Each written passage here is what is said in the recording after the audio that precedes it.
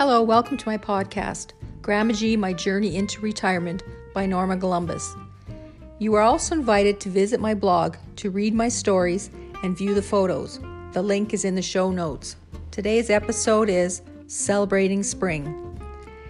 Every spring before I retired, on one of those first windy days, I would tell my coworker that I disliked the wind. Then I would regale her with my annual story about how I had read that the wind was so bad out on the open prairie back in the day that the pioneer women said it made them go insane. It must have been hard for those men and women who settled on the prairies to live in the middle of nowhere, the wind incessantly howling and blasting them with dust every time they stepped outside. It would have been a difficult life, made more challenging.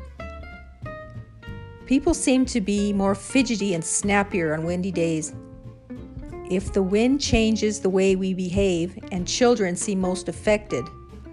So, the next time you rip a strip off someone and are grappling for an excuse to redeem yourself, you better hope it was a windy day. I, of course, thought that we had it rough in the spring growing up on the farm in the 60s. I had to wear rubber boots that had holes in them. Dad had a patch kit in a little metal box, but the patches never seemed to keep the water from creeping in. We put plastic bread bags over our socks in the boots to keep them dry when we walked down the lane to catch the school bus. I felt very uncool doing this as a teenage girl and tried to get to the end of the lane before the bus so I could change into my shoes and hide my boots in the tall grass by the fence post. Every spring my parents had to pull one of us kids out of the mud after we got stuck in the low spot at the back of the garden. We got plucked from the mud, but our boots remained suctioned in place, waiting to be retrieved. We all knew it would not end well, but we just could not resist taking that last fateful step before we sank. Myself and my siblings all got marooned in the garden mud at some point, and my kids did too. I think that mud had magical powers that drew kids to it. Now there is so much to look forward to in spring. Saskatoon's Gardenscape Show, plant shopping and visiting Bocce's greenhouse and having ice cream, longer days, beautiful sunsets, and the return of the geese.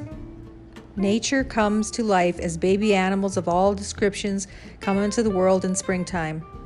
The farmers are anxious to get out and scratch around in the fields, and the gardeners excited to be able to run free in their yards. My favorite time of year is late spring, when the snow is gone and the spring rains have washed all traces of winter away. There are no mosquitoes yet, and the days are longer. People feel united, renewed, and hopeful after surviving a long, difficult winter together.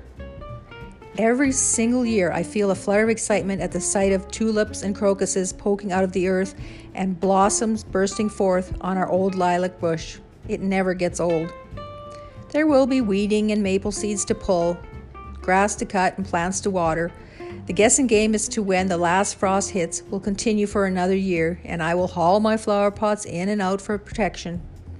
My arch nemesis, the dandelion, will pop up in my lawn. The slugs and ants will return to go another round with me. Bring it on. I can't wait.